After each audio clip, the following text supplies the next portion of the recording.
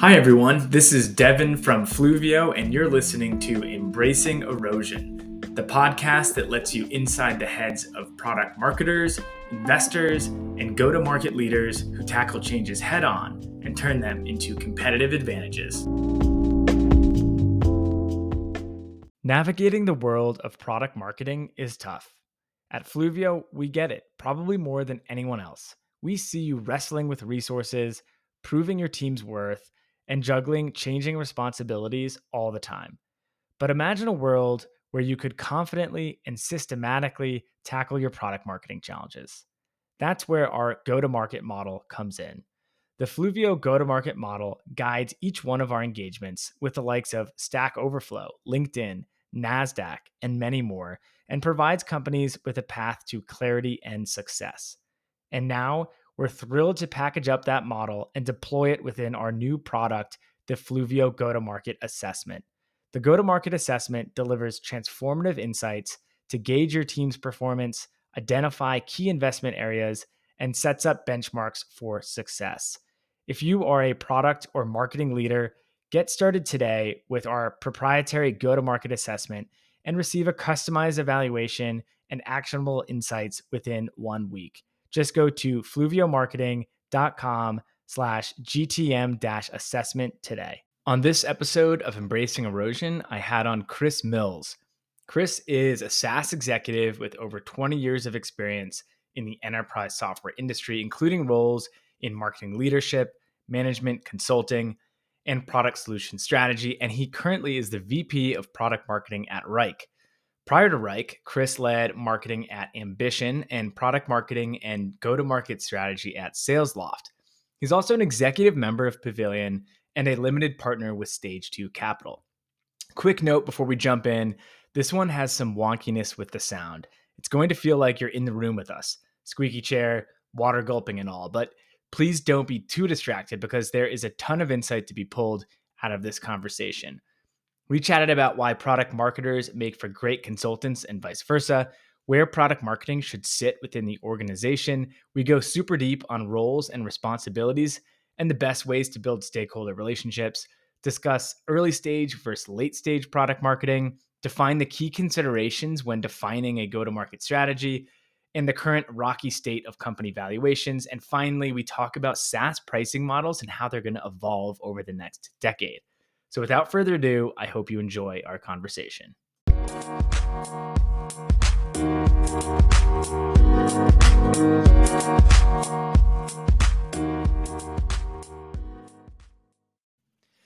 Chris, thanks so much for joining me on the podcast. I'm excited to have you on today.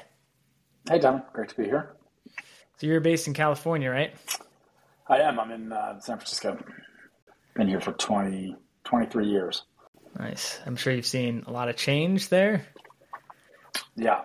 I came out for grad school in 2000 and lived in Berkeley for a couple of years and then moved to the city in 2002. So yeah, lots of changes in the Bay Area and San Francisco in particular over the last 20 years. Yeah, I can only imagine. Well, let's jump right into it. I'd love to just have you go through your journey in the SaaS industry, from your early roles, becoming a product marketing leader at SalesLoft and now at Wrike. I think a lot of folks can learn from your path. So yeah, why don't you just sort of walk us through that? Yeah, that sounds good. I started my career actually on the management consulting and system integrator consulting side, doing a mix of like kind of strategy management consulting as well as some sort of technology deployment, and even a little bit of coding, although I'm not an engineer by trade. And then left the consulting kind of firm world and went to work for a software company on their services side. So basically implementing ERP software for PeopleSoft, which eventually was acquired by Oracle. And so like that got me onto the software side, but still in the services world. And then left to go to business school, basically had a great time in the services world, but had kind of a unusual life in that I traveled pretty much like nonstop for 6 years. For a big part of that, I didn't even have an apartment or house. I just like lived on a plane and Wow. Worked in corporate apartments and hotels. So I got tired of that, took a break, went to business school, which is what brought me to California from the East Coast. And then coming out of business school, switched over from the kind of consulting services side of technology to product management. And so did product management for a few years, at a big software company in the CRM space, and then left there to go kind of to the startup world and work for a small e-commerce company. And that's where I did sort of a combination of product management and product marketing. And so it gave me a little taste of like what both worlds, product management and product marketing, were like, and just oriented myself more towards the external sort of outbound facing nature of product marketing, which was closer to the market, closer to sales, closer to the customer than the product management side, which is generally more internally focused, working in engineering, defining what you're going to build, making sure what you build meets customer needs. So that's what got me into marketing. And then over time, I've done a mix of product marketing leadership roles. I've done a handful of marketing, like full stack leadership roles, leading marketing teams from product marketing, demand gen, corporate comms, et cetera. So I've done a mix of the roles. I always sort of come back to product marketing just because I like the strategic nature of the product marketing role and it sitting sort of at the intersection of sales, product, and the marketing functions. You have an interesting background in that you started in management consulting and then eventually found your way to business school and then transitioned into the product management, product marketing. I feel like a lot of folks go to business school and then like 40% of business school graduates end up becoming management consultants. You almost did that, the inverse.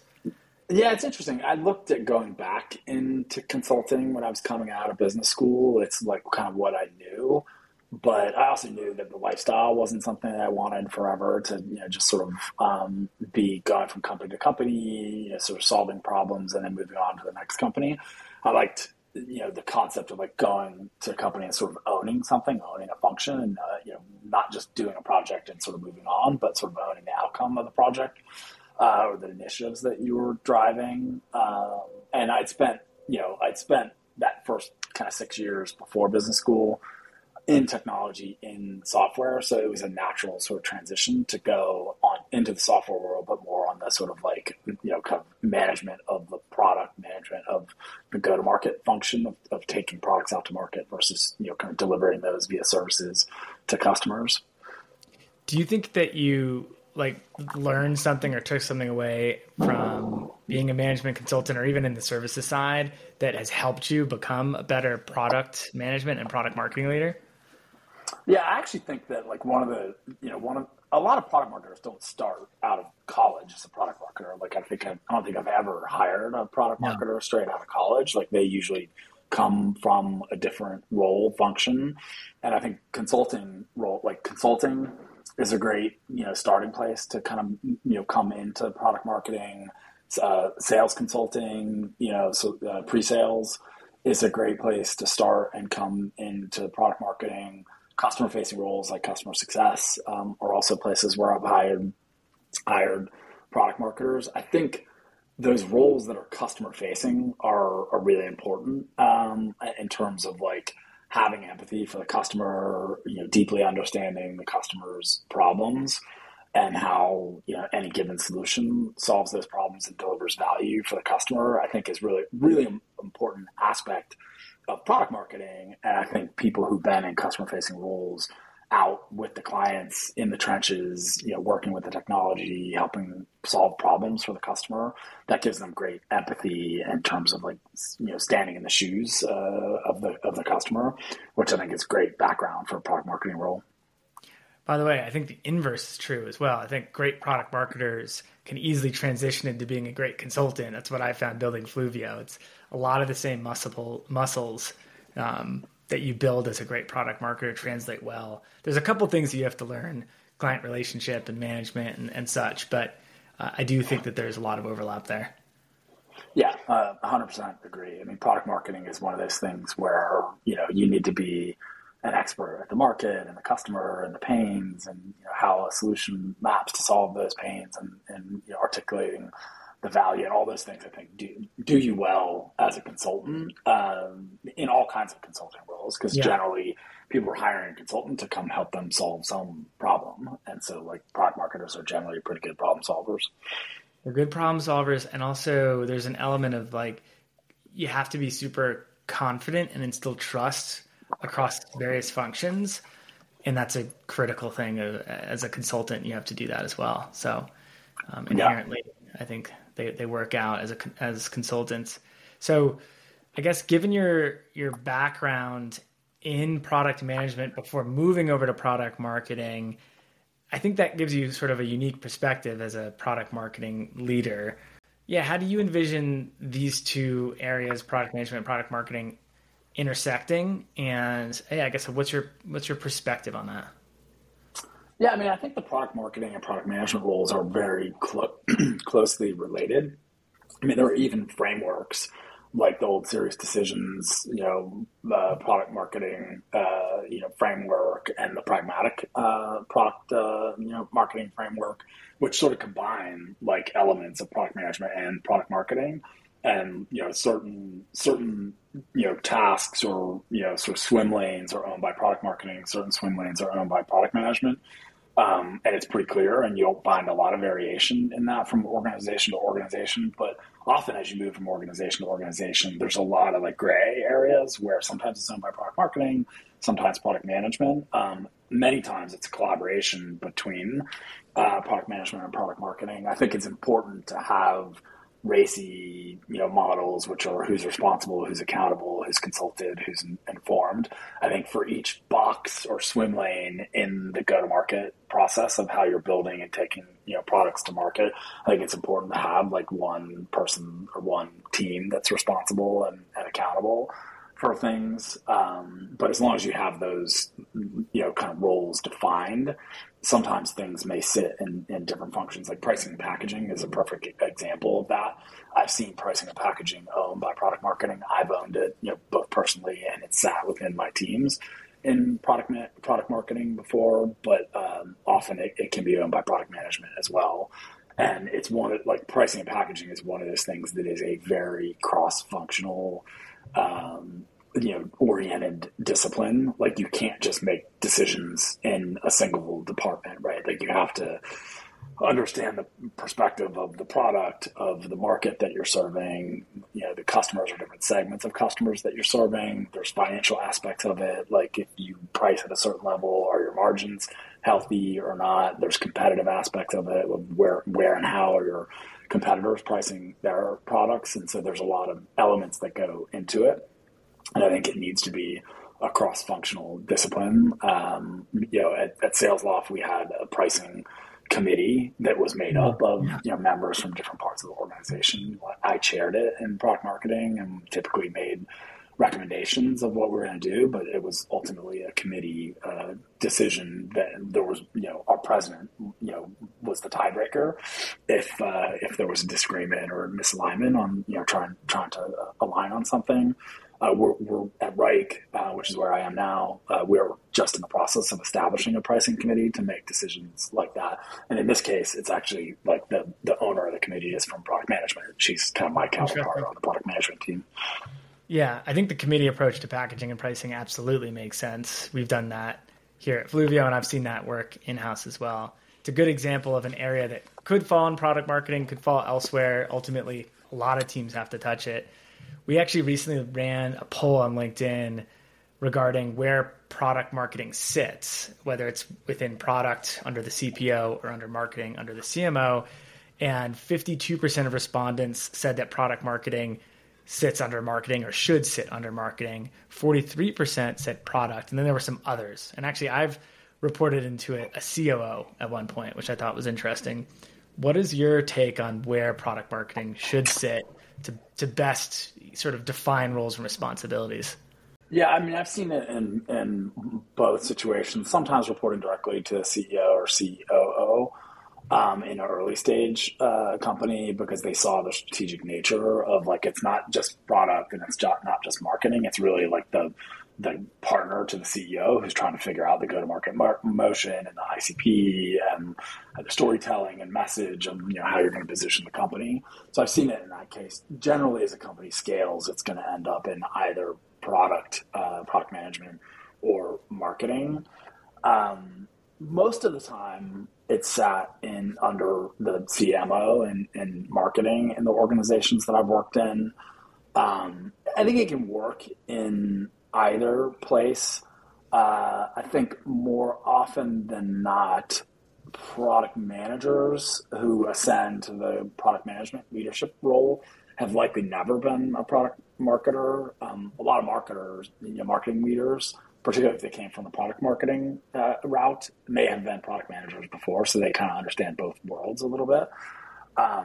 So I personally like that better and think it works more effectively. The other piece of it is if product marketing sits inside product management, your focus is almost entirely on the product and how you're launching new products, how you're evolving the product, how you're messaging that, how you're enabling sales to go sell the evolutions of the product. Whereas when product marketing sits under marketing, there are a lot of other elements that product marketing can and should own, in my point of view. So, and things that are, yes, there's a big part of the role which is directly related to the product and how you're taking the product to market. But there are other things that product marketing, I believe, should own that aren't directly product specific. So things like, what's your ideal customer profile? Who are the buyers? What's the buyer committee? You can do those things in product management, but I think those things are closer to marketing than they are the product itself. And you're more focused on the user and product than you are necessarily on the buyer. And things like competitive and win-loss, I think, are things that should be owned by product marketing, which may not get the attention that they need and want and deserve if it sits under the product management organization.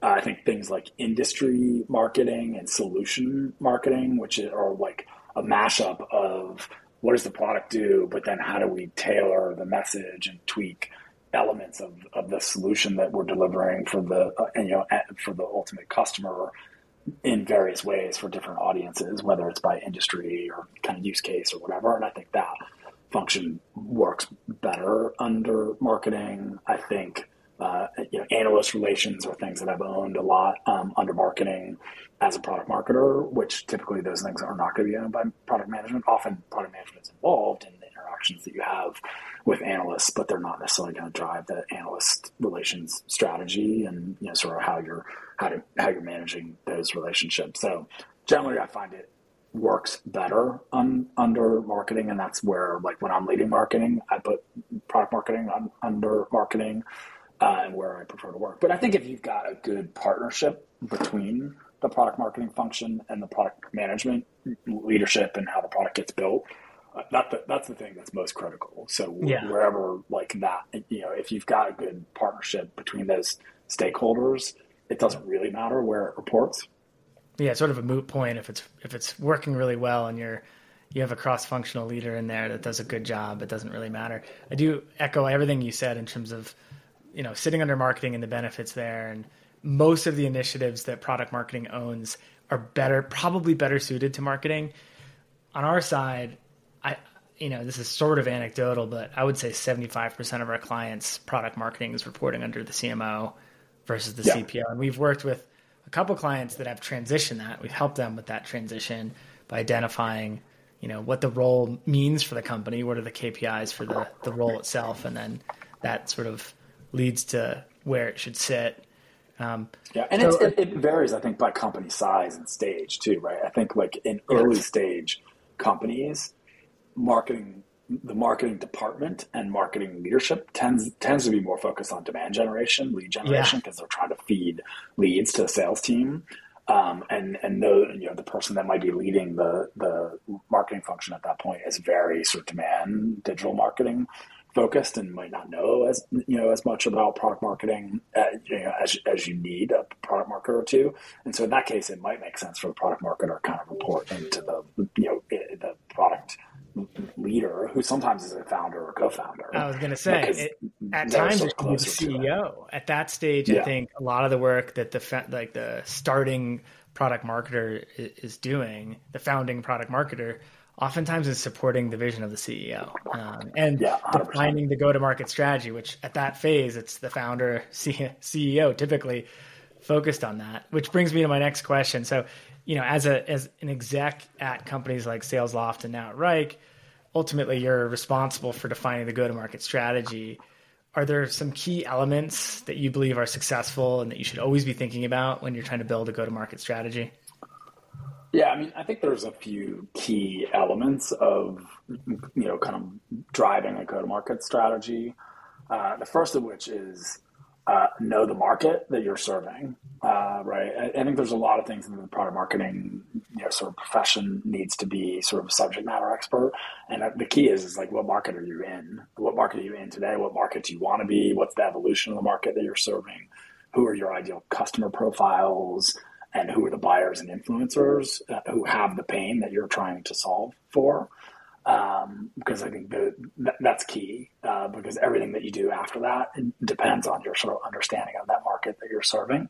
And then, speaking to that, like, what are the pains for that market that you're solving for? So, like, who is that buyer? What are the types of companies that are going to buy your solution? Who are the human beings and roles in those organizations that have the problems that your solution is built to solve for? And how do you quantify those pains, and are those pains worth solving? Are the people that you're solving them for willing to pay money to solve them? And is there like a specific return on that investment of solving those problems? And sometimes you can solve like amazing problems for buying centers that don't have they don't have budget, they don't have buying authority to buy a solution. They have the pain and they love your solution, but like, in a typical organization, they may not have budget holdership. So then you need to kind of figure out, do I make that person my champion, but then try to navigate that relationship to somebody else who actually does have the budget? I mean, that's one of the things, like, there are a lot of companies that serve and sell into and solve problems for product marketers. Typically, product marketers don't have a huge portion of the marketing I was just going to budget. get into this subject actually, because I've invested in, and we partner with a bunch of companies that, provide software aimed at product marketing. Obviously, we're a product marketing consulting firm, but ultimately we're working very cross-functionally, and we're typically working with CMOs and CPOs who have budget. Product marketing leaders, like a director, sometimes even VPs, what we've experienced, don't have budget or a very small budget. And so we've been working with these companies on how do you create a go-to-market motion for product that can utilize and champion the product, but ultimately the heavier user is product marketing. It's kind of challenging. And do you think that's going to change? Do you envision product marketing getting budget ownership over the next several years? I think it depends on the organization. Like, in an organization that's like ours, that's very PLG driven, and it's very focused on getting eyeballs to see who we are and driving them through a trial motion.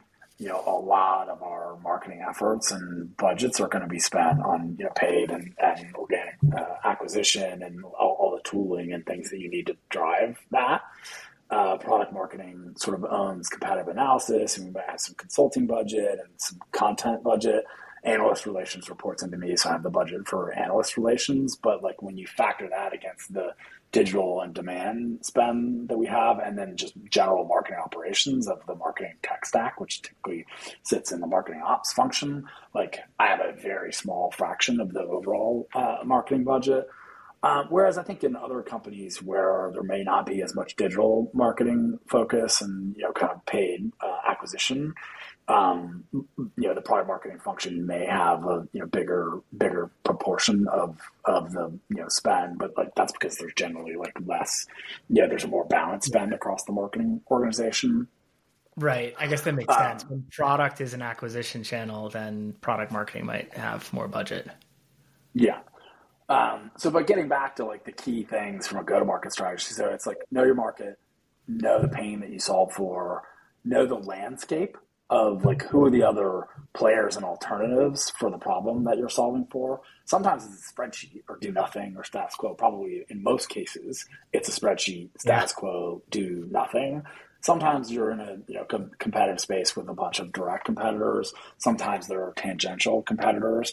But I think the product marketing function needs to be expert at what those alternatives are. Like if it's direct competitors, like what is your kind of differentiation, and what makes you better. And I think that's the fourth piece of the equation for go to market is like how do you articulate why your solution is different and better at solving the problem than whatever they're currently using today, which may be nothing and maybe spreadsheets and maybe cobbled together solutions of different types, or maybe it's a direct competitor that's incumbent or they're knocking on the door as well.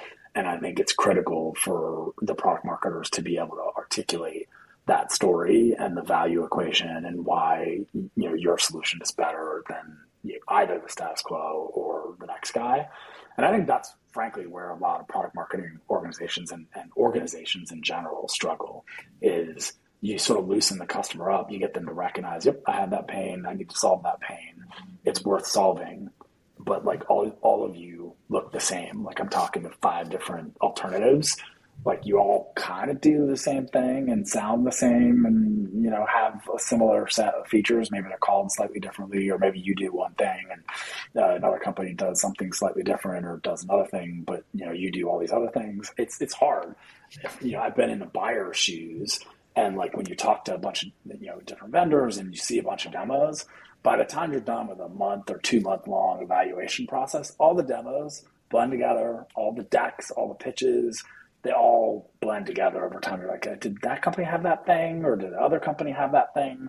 So it's a lot of what is going to determine who wins a deal or not is the company that does a better job of articulating like how they're going to solve the problem and how they're going to do it better differently than either the current solution or the other solution, and making that memorable.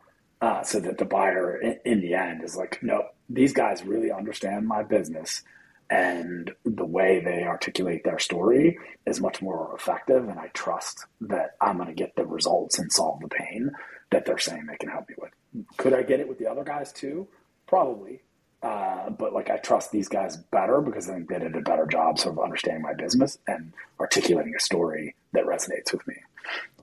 Yeah, there's often resistance, I believe, that marketers and companies come up against in regards to trying to feel different while also balancing fitting into a category and aligning with like trends, right? Like AI is a good example. Everyone's like Copilot for XYZ, or like, everyone kind of sounds the same.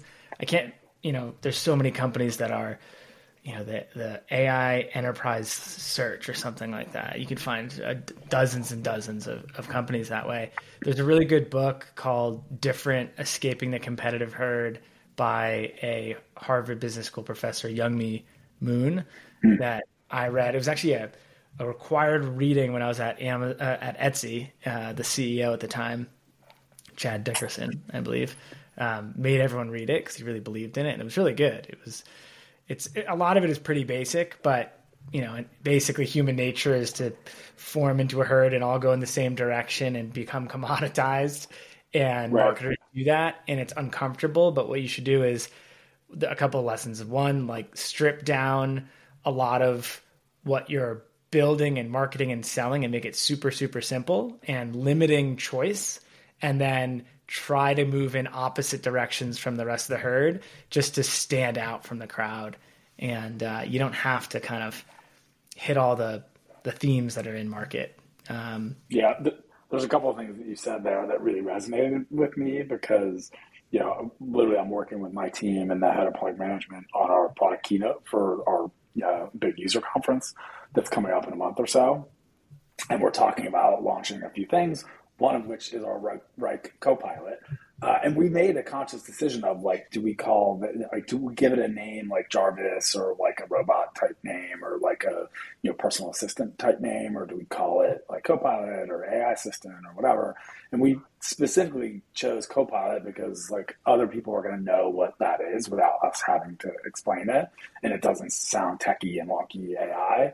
And so we consciously chose to do it that way. But like I've been working with the team to tease out like what's different about our Copilot versus a Copilot that you might get from Microsoft or one of the other vendors. Like we have to be complementary or augmentative to those things, or solve a different problem in a different way than the other alternatives. Because otherwise, people are just going to get confused. Like I already have a Microsoft Copilot, or Siri, is my personal assistant or whatever. So like, how do we tell our story that's clearly different than everybody else? One of the books, and I actually have it right behind me, that I've used for kind of differentiated messaging is Obviously Awesome from April Dunford. Yeah, popular one. And yeah, she does a really good job of like, helping create frameworks to like, how, like, what problems you solve and who's your customer, like how are you different than the alternative, and what's the value that it delivers for the customer, and who's going to care. Like ultimately you have to find the person in an organization that cares about that problem and is going to benefit from it being solved in a tangible, sort of quantitative way. Otherwise, in this environment, it's really hard to sell anything. Like if you can't articulate the value story, both qualitatively as well as, in an ROI quantitative way, it's hard to sell anything right now. Like every dollar that we spend is being scrutinized. And if you've got a value story, it's going to be a tough slog. Yeah, right now is definitely a very tough time. You need to be differentiated. You always do, but yeah, right now more than ever before. I think the whole Copilot versus creating a name, there's a balance there. Copilot is good because people are familiar with what that means at this point, and they're comfortable with it. So they immediately will say, oh, okay, great. I know what that is, but I want to hear what Wrike's version of that is and why that's different. So you can kind of strike a balance there with being familiar, defining yourself as a certain type of, tool, and then, differentiation and messaging can come thereafter. Yeah. So naming is one of the most interesting things that we do in product marketing, because like it's not an exact science, and like do you use descriptive names, and how unique do you want to be? And everybody's got an opinion, but like, who ultimately makes the call on what a name is going to be? We've just kind of gone through that process for a handful of like major things that we're working on. And through that process, we've actually created a RACI of like who's actually responsible and accountable for like deciding on the names when like there's a big debate. And we're also trying to pull the naming conversation further back into the development cycle as we're ideating on the things that we're going to build. Because one of the problems organizations have is they like create sort of a code name or just a descriptive name that they know sort of isn't good, but they're like, we'll name it later. Like that's marketing's problem. Like they'll figure it out later. But by the time you spend 6 months, 12 months, however long building that thing, the name sticks internally, and then you've probably done a bunch of customer interviews and called it a thing. So it sort of starts to stick with customers, and inertia creates difficulty in sort of changing that name to something else as you get closer to taking the thing out to market. Yeah, I've experienced that myself as well, a bunch of times actually. Agreed, you should define the name in advance. And we've done a number of naming exercise and like marketecture builds for clients where we define all their products and services, how they play together, and bucket these things. And naming is definitely tricky. We use a spectrum approach where it's, we start with the aspirational, like it doesn't tie into really anything. It may be a feeling or a sentiment, and then all the way down to just a description of what it is. And we'll do some customer and market surveying. And actually we just completed some research on naming for a client, which I will not name. And the outcome of that work was no names. They're not going to have any product names, which is... Everything's a description. Everything's just a description. They have a platform name, and then everything else, and they're super mature. This is an enterprise company.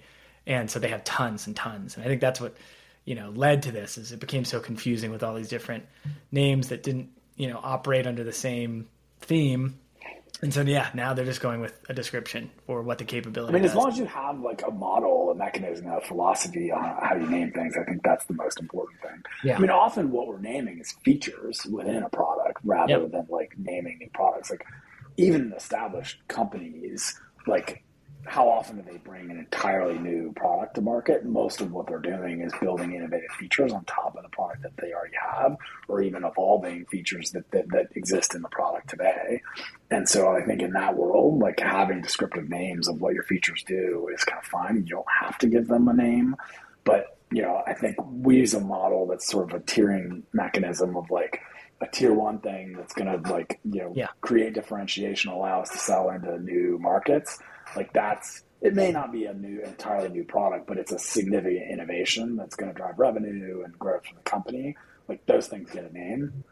Smaller things that are like incremental innovations or smaller kind of customer requested things that we're building or things that are sort of at parity with what others might be doing may just get a descriptive feature name and we move on. And then you put the, brand effort into the bigger, kind of named products or named product capabilities. Yeah. I think the tiering approach makes the most sense. The challenge is some companies didn't start with that. And so a lot of the work that we'll do on this front will be like reorchestrating and documenting what their whole product library is and then building a architecture and then, revamping naming and then moving forward, they can use the tiering mechanism. But yeah, it's Yeah. an interesting process. I do like it because it's a little bit of art and science, which is what product marketing is really great at doing. So Yeah. I'd love to dig into some areas outside of your day to day as the VP of product marketing. I know you're an executive member of Pavilion, and you're also a limited partner and LP with Stage 2 Capital. How do these roles complement your day to day? Why are you involved? Yeah, I mean, I think one of the pieces of advice that I would give myself, my 10 years ago self, or maybe 15 years ago self, is to build a community of people who are doing your job or maybe the next job that you want to do that are outside your company. Because I think it's important to like have, a community that you can lean on that and be vulnerable with necessarily that you might not want to be within your company. And frankly, people with like a just different perspective on, like we're trying to solve this problem, we're running into this, there are these barriers, there's this sort of organizational blockage. And like sometimes those things are hard to talk about in your own company or you're going to get sort of an echo chamber. I think it's really important to sort of build that external community of people that you can lean on, that you can ask questions of, that you can leverage people who've kind of gone through the same things that you're going through to give you advice or be thought partners to you and talk through things. Sometimes it's therapy. It's like, hey, this is a crazy Yeah. situation or struggle that I'm going through, and I just need somebody else to talk to about it.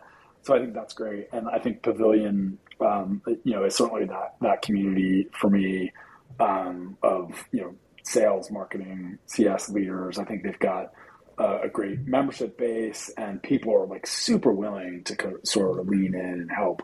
And like, there's literally no reason to reinvent the wheel. Like, if you need a framework for something and you post something through their Slack channel to the marketing leaders or product marketing leaders or whatever, like you'll get 5 different example, like pretty well thought out, like built out tools or frameworks to leverage.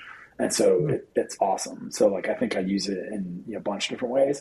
Stage 2 is similar. Like it's a few previous executives that I've worked with were limited partners at Stage 2, and I'd seen Mark Robert, who was one of the founders of Stage 2, present at our conferences when I was at Sales Loft, and just super sharp guy, and like Stage 2's built like pretty amazing community of like pretty heavy hitter executives from the SaaS world. So it's just like a great community of other leaders. And I think they're all former operators. And so I think their investment philosophy and how they work with their portfolio companies is great because like, they're not just investors, like they've done the job of scaling a company before. And so they look for other, people like me who've, been operators and, been there, done that and seen that across a bunch of different companies. So it's really, it was a fun way to sort of dip my toe into the startup investing world and leverage the 20 plus years of experience that I had working for a bunch of different companies and a bunch of different roles at companies of various stages and various kind of spaces and categories, and be able to kind of lend that collective knowledge to not just the company that I'm working for, but for sort of a portfolio of companies, where like they just want a different perspective of people who've been there, done that, or seen a movie play out in a bunch of different ways in different scenarios for different companies. And so it's kind of fun to interact with the portfolio companies that are looking to tackle various problems, and they've got a pretty good mechanism to match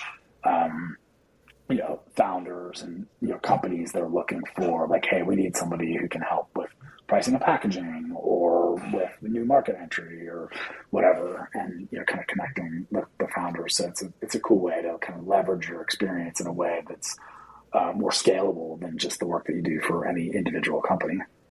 Yeah, stage 2 is impressive for sure. I think the LP base is, to your point, like a great group of operators, and the value behind why a company would want stage 2 involved is pretty clear. It's actually pretty similar to like the early days of what I'm trying to do with Fluvio Ventures, frankly. So it's inspiring to hear about that. I'd love to hear a little bit more about any trends you're seeing that are coming through. You obviously don't have to cite any like specific examples, but any trends you're seeing in the early stage investing space right now?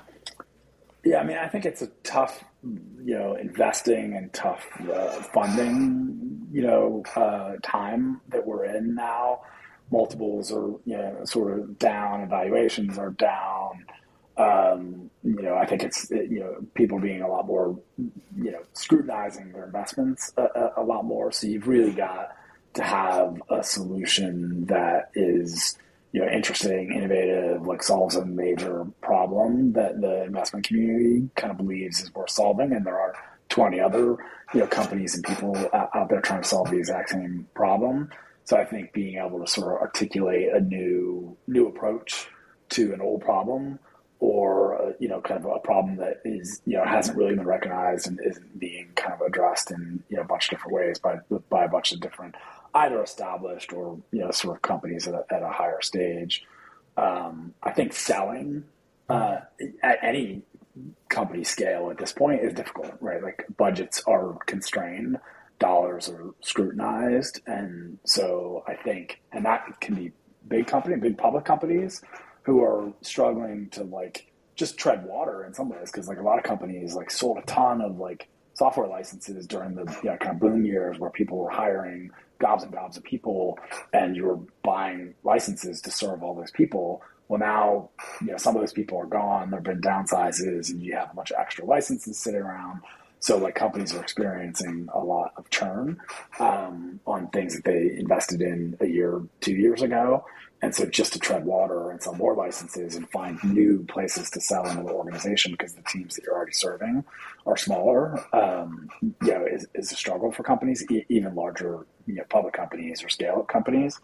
And so for the smaller companies, I think it's, you're facing that same struggle. You might not have the churn problem because you don't have that big a user base to go off of, but like what you're doing is you're competing against, share of wallet with all these other vendors who are, even if they're not solving the same problem that you are, they're likely selling into the same buying center and budget that you are. And so you have to be able to differentiate and say why solving the problem that you solve and the way that you solve it it should be a higher priority and will create a higher return on investment than a dollar spent in this other software, which doesn't compete with you at all, but at some level is vying for the same dollars that you are. Yeah. Yeah. A couple of things there. One, on the startup side. So Instacart just IPO'd, and I saw a chart that showed essentially anyone who came in after Series C as an investor is going to lose money on the IPO, which is just crazy. And I'm sure that there's just a ton of other, on paper, unicorn companies that are in similar positions that their valuations are just going to be dramatically slashed from when they last raised the growth stage rounds. So this company is like, in order to incentivize like their employees that they gave equity to at sort of elevated valuations are going to have to figure out ways to keep those employees and Yeah. engaged and retained. Otherwise, people are going to jump around because they don't see the sort of end game being as attractive as they might have been before. Yeah, it's sort of the perfect storm because they raised some of these rounds when the market was the hottest it's ever been. And now they're trying to find the next stage or exit at maybe the worst time it's been in a decade. So just unfortunate for some of those companies, just the timing was not great. Right. And hopefully they got stashed enough cash to sit on a powder keg for a while, but those who were sort of raising and were raising to sort of fund their growth, but didn't sort of think about the rainy day fund are now kind of in situations where they're like, okay, we're stuck now. We either have to raise another round at not a great valuation or look for an exit at not a very good valuation. Yeah. And then on the enterprise side, you mentioned, seats are dwindling. It's hard NRR is hard to come by right now.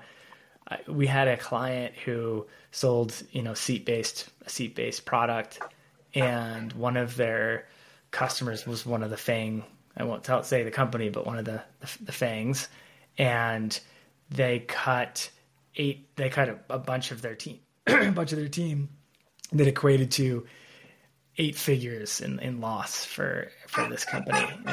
And it's just a difficult time for sure, all the way from startups to enterprise.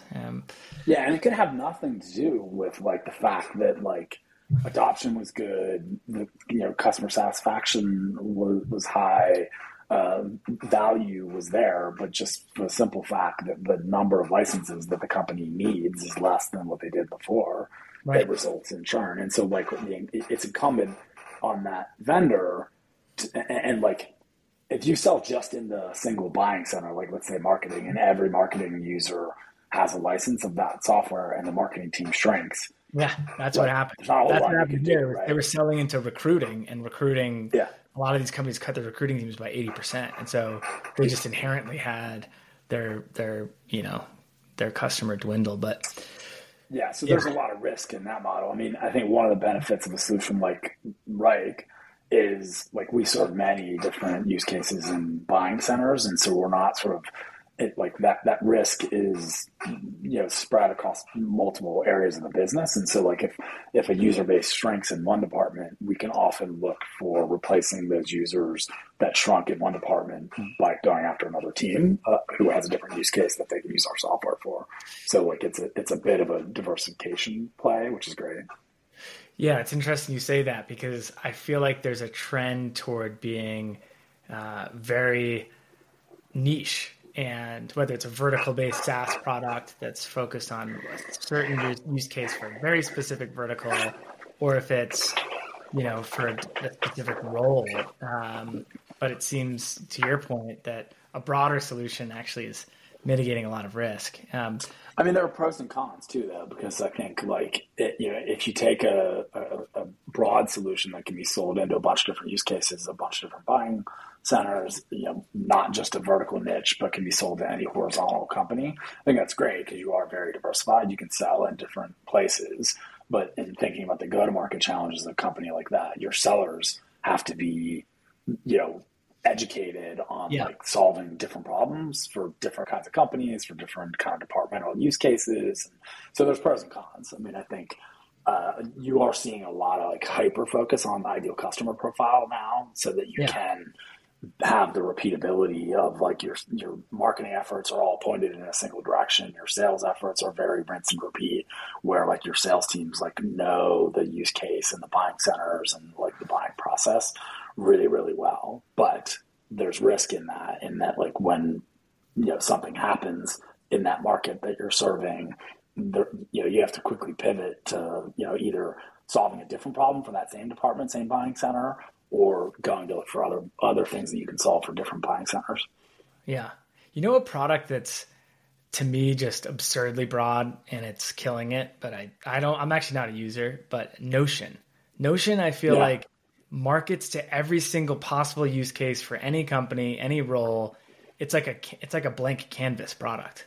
And I don't know how it got to this point in terms of, its success. I don't use it. So this is just Yeah, take it I for think it's what it's it will. one of those companies that did a decent job of like defining a fairly sort of horizontal Yeah. use case and market that it was going after, and solving for different things.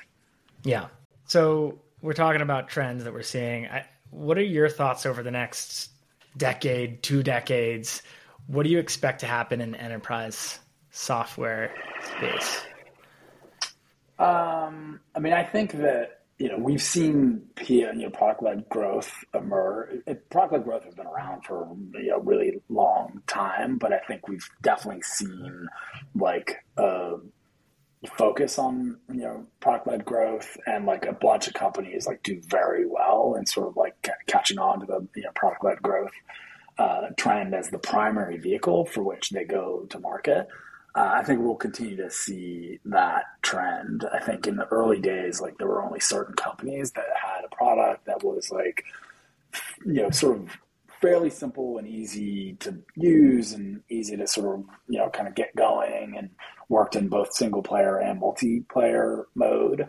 I think the companies that are taking advantage of PLG motion have gone broader than that, because I think there's a lot of tools and things that you can use even for more complex products to help people through the trial and onboarding process to start to see value and see the case for kind of going from trial to broader usage or free to paid. So I think we'll continue to see that. Like I've worked for some companies that weren't initially architected for PLG motion, and we just saw like the level of investment that would be required for us to architect the platform, and our go-to-market motion for PLG was prohibitive. But I think now most companies are sort of like being architected from the very beginning to at least have one of their go-to-market vehicles be PLG. So I think we'll continue to see like emerging SaaS companies, whether you sort of SMB all the way up to enterprise, have some element of their product that's product led. I think we'll still like the death of the salesperson is highly exaggerated, right? Like I think for very large, complex products, for large number of users, large spend, you're always going to have like a human involved in helping the customer understand how this product solves their problem and build a business case to spend hundreds of thousands, if not millions of dollars. Like nobody makes $1 million investment decisions without talking to a person and negotiating terms of a deal. But it's still, I think, an important vehicle. I also think that like a trend that we've seen is like it used to be companies made a decision of like you're either SMB or you're enterprise, but it's hard to be both. I think we've seen a lot of companies that have had like a decent level of success at serving, all the way from very small, 2, 3, 10 users, all the way up to thousands of users. So where it used to be thought of as almost impossible to serve both those markets because they're very different motions, both from a sales motion, a marketing motion, and even a product architectural motion. I think we've seen a lot of success happen. SalesLoft, one of my old companies, like we started in kind of, SMB mid-market, but like moved up into the enterprise pretty successfully. Other companies that were in that space did the same thing. A lot of the companies that are in the space that I'm in now have a mix of SMB and enterprise customers, and I think that's their nirvana, and people don't want to give up the down part of the market because it's transactional and predictable. But like the real money's in enterprise, and there's a lot more stickiness there and growth. So people want to serve both markets, and I think it's possible now as long as you think about how you're building your product in a way that can like be PLG driven at the bottom end of the market, but scalable and performant and have enterprise security at the top end of the market. So I think that's something that we'll continue to see. And then, I think pricing and packaging models have evolved and will continue to evolve. Like, I think Salesforce and companies even before it had a very user-driven model of licensing. We still see that all over the place in the market, but I think consumption models, like value-driven models, mix of platform fee plus consumption or usage models on top of that, I think are innovative ways to take your product to market, and may better align with how buyers want to consume your product versus pay for a bunch of users who may only use it occasionally. But when they do use it, it's critical to what they do. So, is there a way that you can charge based on usage versus on a pure user basis? And it doesn't always work for all products, but I think thinking innovatively about how you take your solution market and charge your customers and equate it to the value that you deliver for the customer is something that we'll continue to see, evolve and change over time. Yeah, there's a broad theme there, I think, with everything you said, which is companies are going to need to be a little bit more adaptable and nimble and be able to kind of be malleable in some sense. You mentioned like a multi-pronged go-to-market motion. You have to have the ability to do PLG, also have an enterprise motion. The product has to be orchestrated in a way that you can do these, both motions. I think that's really interesting. It reminds me, we worked with a client this year and last year, and we were working on helping them define packaging and pricing. And you also mentioned pricing and how that, multiple models there. So we were working on packaging and pricing for this client who shall not be named, a little bit more of an old school company, been around for a long time. And we built out this whole strategy and we presented it. And the VP of product was like, yeah, great. This makes sense. We can't do any of this in the product. The product is just one thing. It is what it is. And we can't do anything. There's no feature like gating. This is the product. So there's no packaging. It's crazy. I mean, that's just the old way of building a product, I suppose. But yeah, I agree. Moving forward, Yeah. have customization and be able to be nimble there. Well, Chris, thanks again for taking so much time. I know you're a busy man, leading a team over at Wrike. So yeah, thanks again for taking time, and take care. I appreciate it. Thanks, Dave.